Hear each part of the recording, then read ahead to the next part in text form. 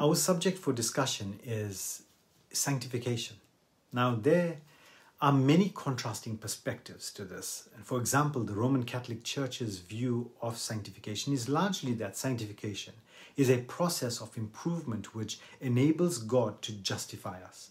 However, that runs contrary to Paul's statement in Romans chapter 4 and in verse 5, when he says, "And to the one who does not work but believes in him who is justified, the ungodly, his faith is counted as righteousness."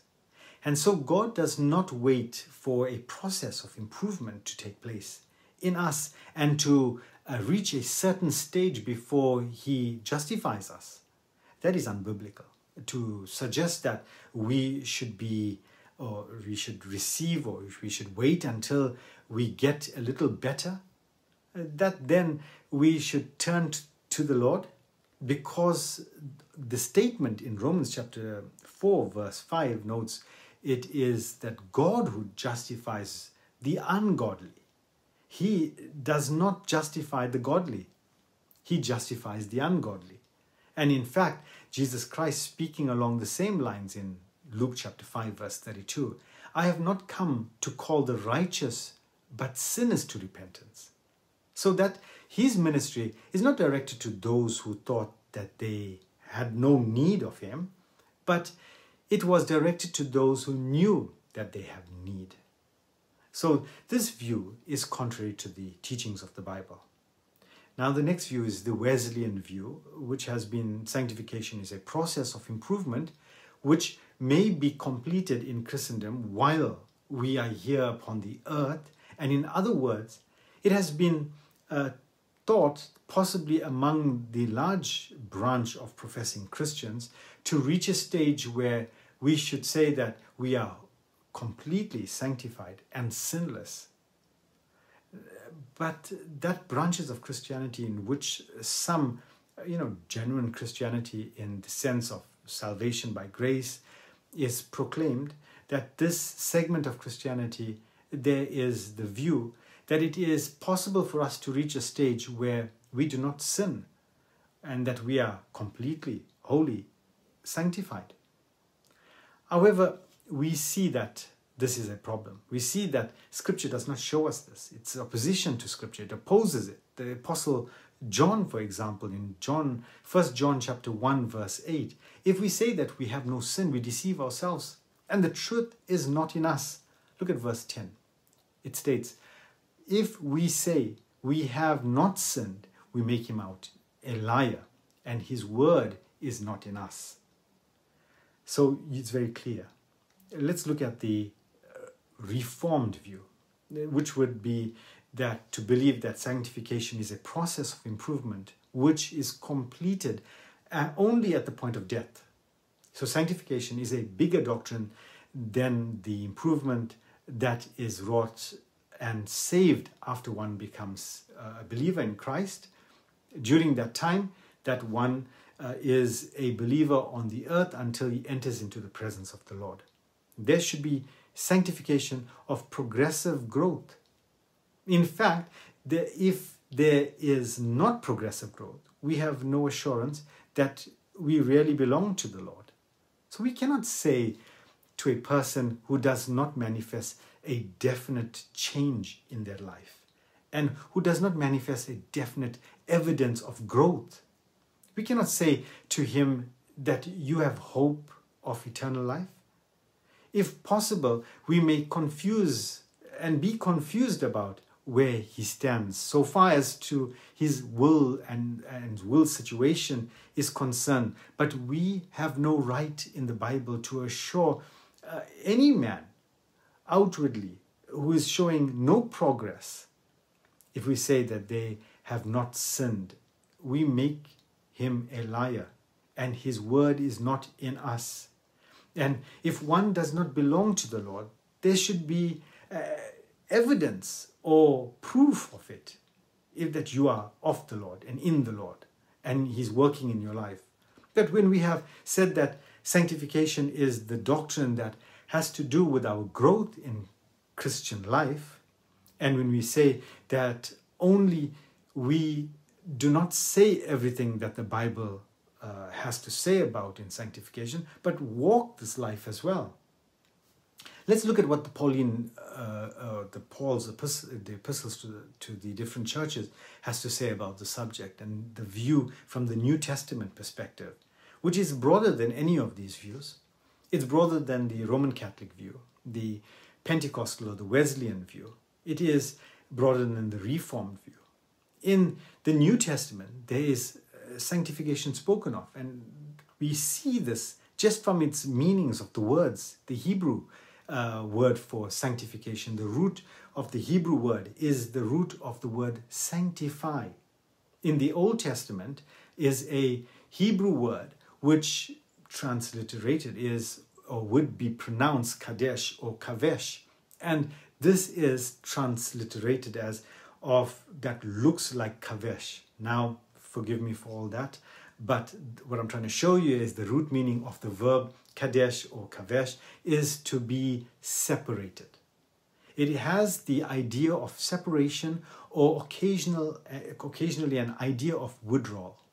But the idea of separation is the fundamental concept of this word, which is translated holy or sanctified. So the English word sanctify and the English word for holy and their words relating to them are words that come from the same Hebrew word and the same Greek word. So when we read in the Old Testament about holiness, or when we read sanctification, we are not reading about two different words. We are reading about the same word which is translated in two different ways. Now, when we read in the New Testament about saints and about holy ones, or sanctification and holiness, we are talking about the same word, not different words. The word in the Old Testament, kavesh, which means to be holy or to be sanctified, to be separated, has the root idea of separation or to be set apart. See, the biblical concept of sanctification fundamentally, it means to be set apart for use. Now, in the Bible, in the Old Testament, something may be set apart for an evil use just as much as it may be set apart for a good use. Now, if God sets something apart for his use, it is a good use, since the Bible ordinarily speaks about God doing the separating. Sanctification came to suggest the idea of holiness or righteousness or goodness. It had a good connotation, but the word in itself is neutral. It may refer to that which is set apart for evil use just as much as that which is set apart for good use. So a good place to start is in Deuteronomy chapter 23, verse 17. If you would turn your Bibles there and have a look. None of the daughters of Israel shall be cult prostitute, and none of the sons of Israel shall be a cult prostitute. Now you may be wondering, what's this got to do with sanctification? Well, now the interesting thing about this text here proves that the word that is translated as a whore or harlot is a word which in Hebrew is this. Now you can see that it comes from the word here, and it is a feminine for kadesha. So thus the word is harlot, is the word to set apart, a sanctified one. This now really be translated in verse 17. There shall be no females set apart for the daughters of Israel, set apart for this unholy use. So in ancient times, the connection with the worship of heathen religions frequently had prostitutes of both male and female, sex attached to temples, and individuals who wished to carry out the evil worship of false gods used the prostitution and sexual intercourse in order to worship God. Now, they were so vile in their worship that their doctrine made it possible and necessary for them to engage in illicit sexual intercourse in order to worship their gods. Now, the Greek temples, which we have, we will see and related to the New Testament times, had the same thing. In fact, in the temple at Corinth, at one time, something like 1,000 prostitutes attached to one temple for the use of worship was a particular religion. And it shows you the vileness of the religion, but it also shows you the meaning of sanctify. Now, the word translated sodomite here is the word which is the masculine form of this. And you can see it very clearly relating to this. So that the word for the sodomite and the word for used for harlot or whore is really a word that means sanctified one. So the term sanctified in itself does not have any sort of special moral connotations. It merely simply to be used as set apart or separated. So this is also true of the New Testament. The Greek word used to translate hagaizo to be also set apart. Hagaias is a saint. So when you read in the Bible, in the letter to the Ephesians, was addressed to the saints, which are emphasizing it to be hagaiamos, the saints set apart ones. So if you are a Christian, that's what you are. You are a saint. You have not been made a saint by the church through canonization. You have been made a saint by faith in Christ Jesus. And that's the beauty of it. It means that when we have believed in Jesus Christ, we have been, by God, set apart for his possession, for his use, so that we are set apart once. So the idea of moral holiness, which attaches to the word sanctification, is not a fundamental idea of that word root in the Old Testament or the New Testament. The fundamental idea is that the idea of separation. But it is set apart for divine use because God is intrinsically holy. And then that word gains the connotation of holiness in the moral sense. And that's it. Its ordinary sense in the Old Testament and in the New Testament. Holiness means set apart for divine use. And therefore the moral holiness is involved. And so when we think about sanctification, we are thinking about something that is a doctrine, that is set apart for divine use. So remember, just as in justification is a forensic word, it is a word that has to do with the courts. We appear before the court of the throne of heaven, and there we are declared righteous by the judge, who is our God. Sanctification is a word of a ceremonial world. It is a ceremonial word, not a legal word. And it has to do with the worship of God in the temple. So when you think about sanctification, you should be thinking about the temple of God. And when you think about justification, you should be thinking about the law courts of God. So just as justification declares us righteous before the law courts of God, so that we have righteousness, a position before him. So sanctification declares us worthy to approach God in the temple and to worship him. So there are words that are in some aspects of biblical truth refer to precisely the same thing under different kinds of metaphor. And yet they have some differences also.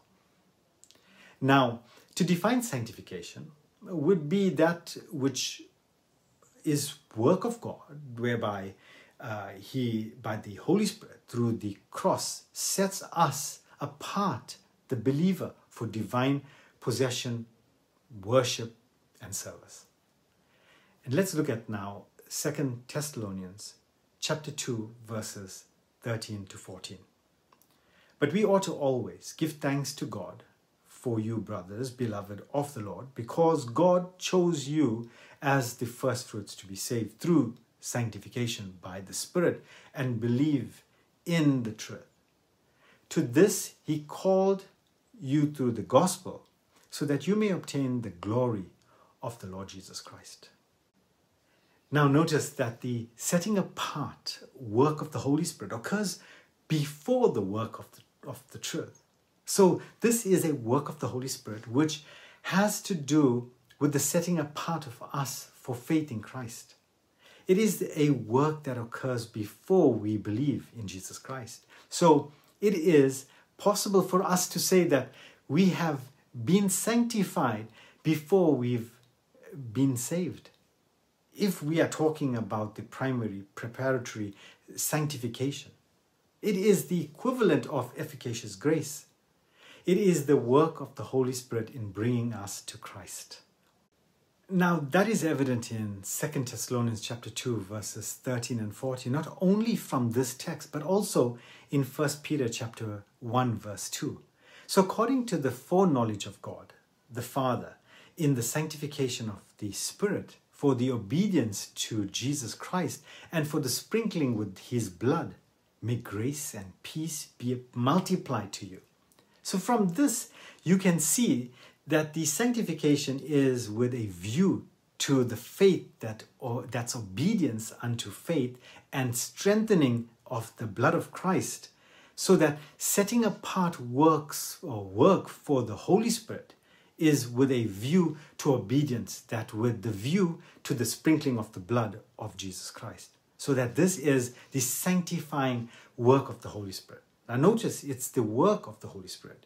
He says the work of the Holy Spirit who efficaciously sets us apart for faith in Jesus Christ. He says this pertains to those who believe in the Lord Jesus Christ. And so they are sanctified before they are saved.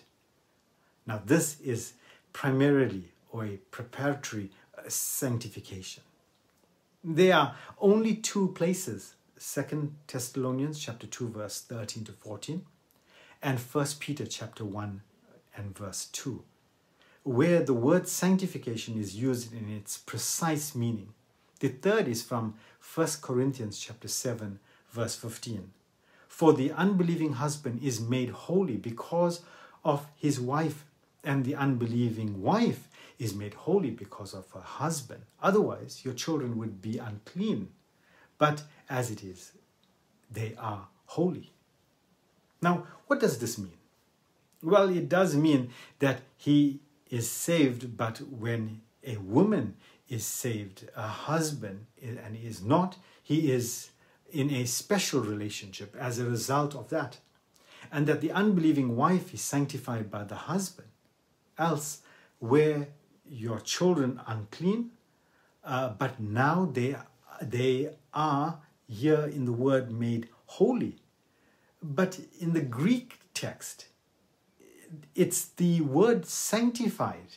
Are sanctified is what mentioned here.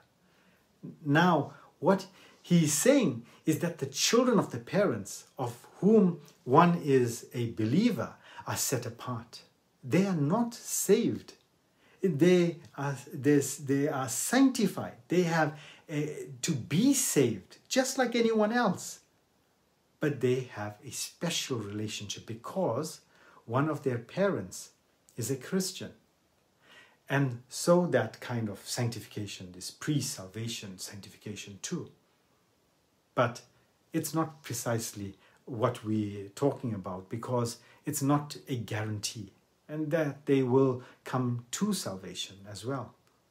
So in 1 Corinthians chapter 1 verses 1 and 2, Paul called by the will of God to be an apostle of Christ Jesus, and our brother Sosthenes, to the church of God that is in Corinth, to those sanctified in Christ Jesus, called to be saints, together with all those in every place, call upon the name of our Lord Jesus Christ, both their Lord and ours. Now, saints and sanctified again are the same term. Holy is the same, but notice this epistle is addressed to the church at Corinth, and they are called sanctified. Notice the past tense, sanctified in Christ Jesus. Paul says that the Corinthians have been sanctified in Christ Jesus. That would tell us that there was a time in which when they were sanctified. And when was that, is the question. Of course, it was when they believed in Jesus Christ. Then they were sanctified in this sense.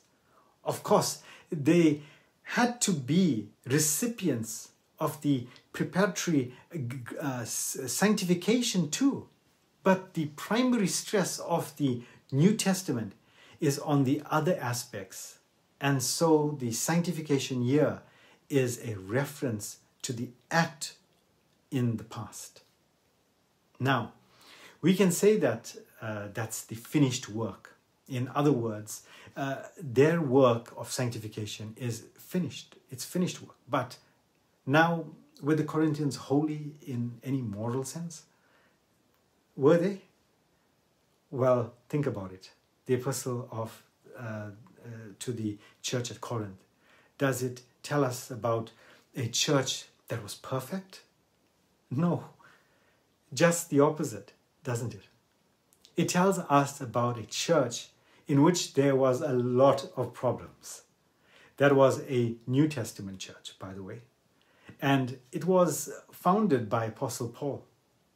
Now, these churches weren't perfect, far from it.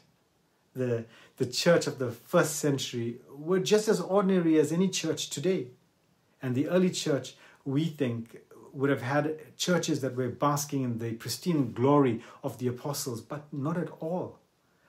Paul says in his 3rd chapter here, "And I, brethren, were not able to write to you as unto spiritual, but as unto carnal, even as unto babes in Christ, and not even yet now I am able.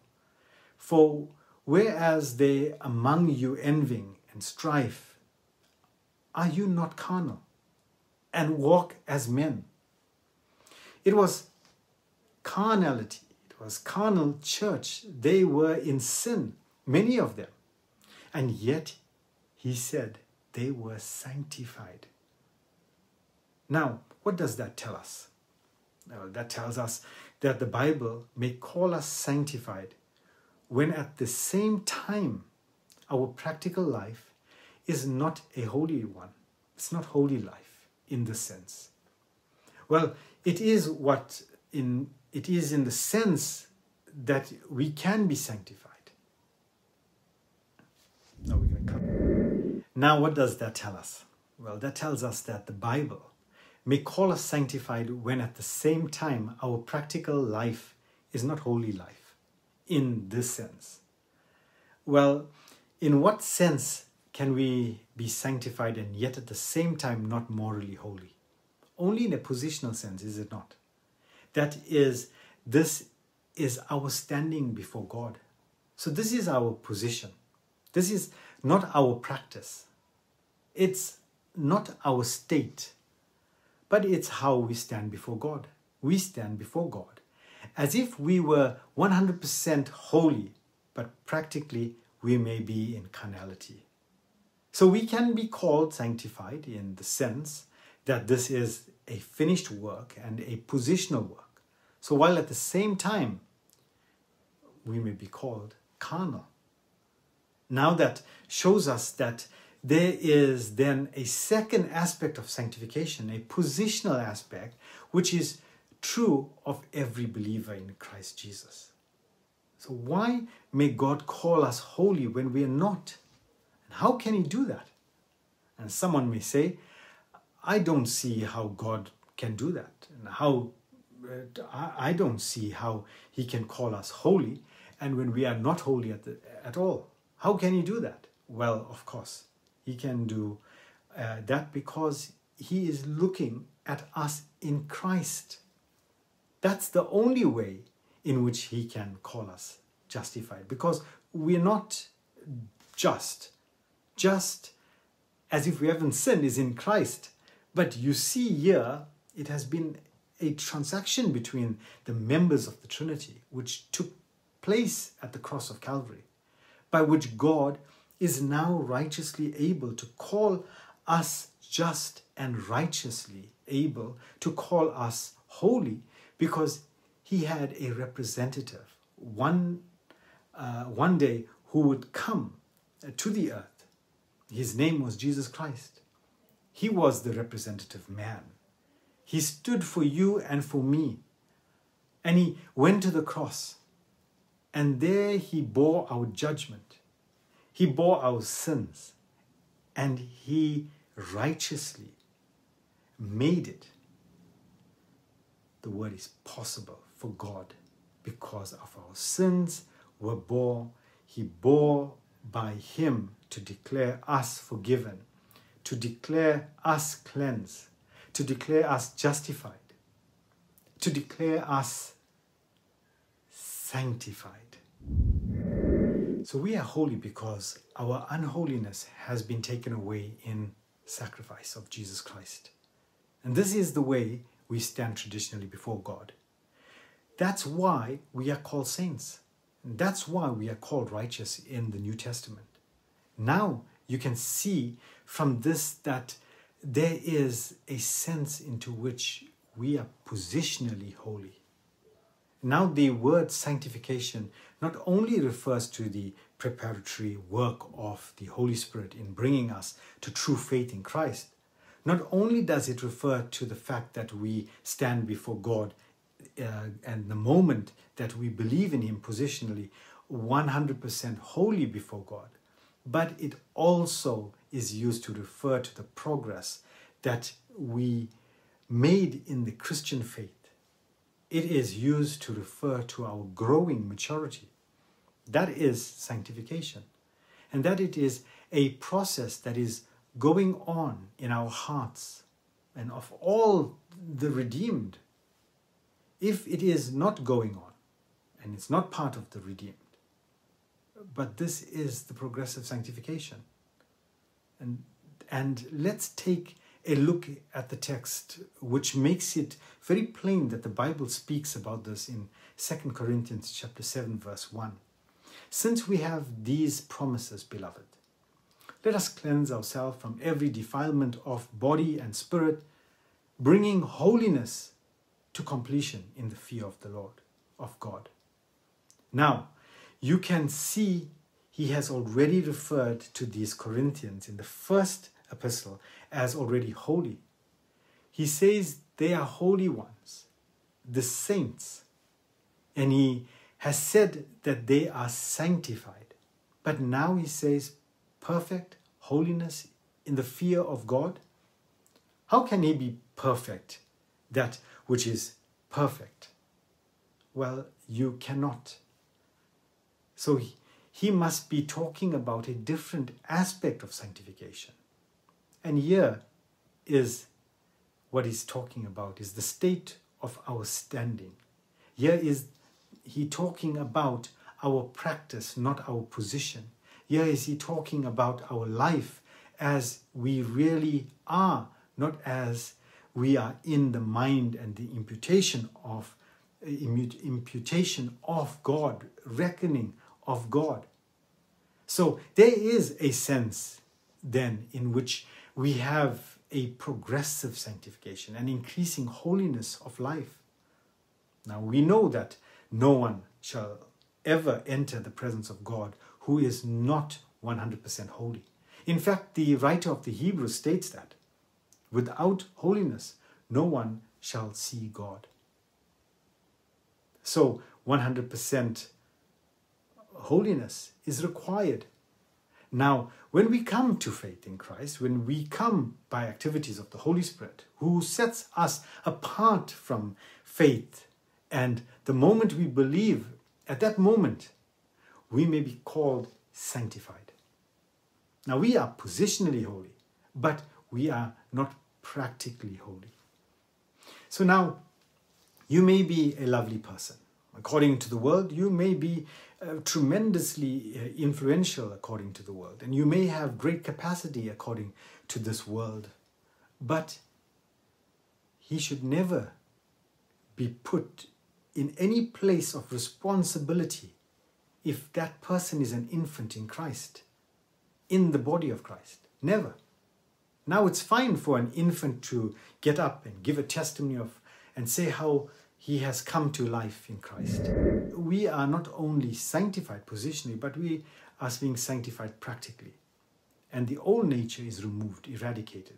And not until then prospective sanctification takes place. Sanctification is primarily of the Spirit in bringing us to faith in Christ. Sanctification is positional. In the moment we believe in Jesus Christ, before God, we are reckoned to be 100% holy. And sanctification is progressive. That has to do with something of our own growth in maturity, in holiness, while we here in the earth. And sanctification is prospective, in that the time of our standard and our state are the same. And that does not happen until we meet the Lord in the air, until we pass into his presence. So sanctification, as you can see, is in many respects similar to justification. It is a work before us. It is a work in us. It is a work on us. It is a past work. It is a present work. It is a future work. It is by the Spirit of God. It is by the Word of God. It is by the present day. And it is by the presence of Jesus Christ in the future. And you will see that aside from the first stage of preparatory salvation, we really have reference here to the three aspects of the work of Christ, and particularly reference to the work of sanctification. So look with me at Ephesians chapter 5, verse 24 to 26. Now, as the church submits to Christ, so also wives should submit in everything to their husbands. Husbands, love your wives as Christ loved the church and gave himself for her, that he might sanctify her, having cleansed her by the washing of water with the word, so that he might present the church to himself in splendor, without spot or wrinkle or any such thing, that she might be holy and without blemish. In the same way, the husband should love his wife as their own bodies. And look how amazing it mentions that, for no one ever hated his own flesh, but nourishes and cherishes it, just as Christ does the church, because we are members of his body. That is the basis of our positional sanctification, our Lord's work on the cross, that he might sanctify and cleanse it with the washing of water by the word. Look at that picture. Now, this progress in sanctification is sanctification that is carried out through the word of God. This is by the Spirit of God. This is by the blood of Jesus Christ, his saving work. This is on the basis of his saving work, but it is by the word of God. This is accomplished by the presence of Jesus Christ. But here, progressive sanctification by the word of God, that he might sanctify and cleanse it with the washing of water by the word. That's why it's so important that we read and believe and live out the word. It means that of our daily walk with the Lord, there needs to be a daily cleansing into which we are washing ourselves as one takes a shower every morning to study the word, because it's in the word, in the cleansing word, that God works through His Word. So, what then are our responsibilities? Well, our responsibilities, as far as positional sanctification is concerned, is to believe in Jesus Christ. Our responsibility, as far as progressive sanctification is concerned, is to study the Word of God. Our responsibility, as far as prospective sanctification is concerned, is to look for the Son from heaven. Even that is sanctifying activity, as John tells us in his epistle. Sanctification has to do with holiness. It has to do with a set-apart condition before God and position before God. And as we should also remember that those whom the Word of God calls saints positionally have a responsibility to live saintly.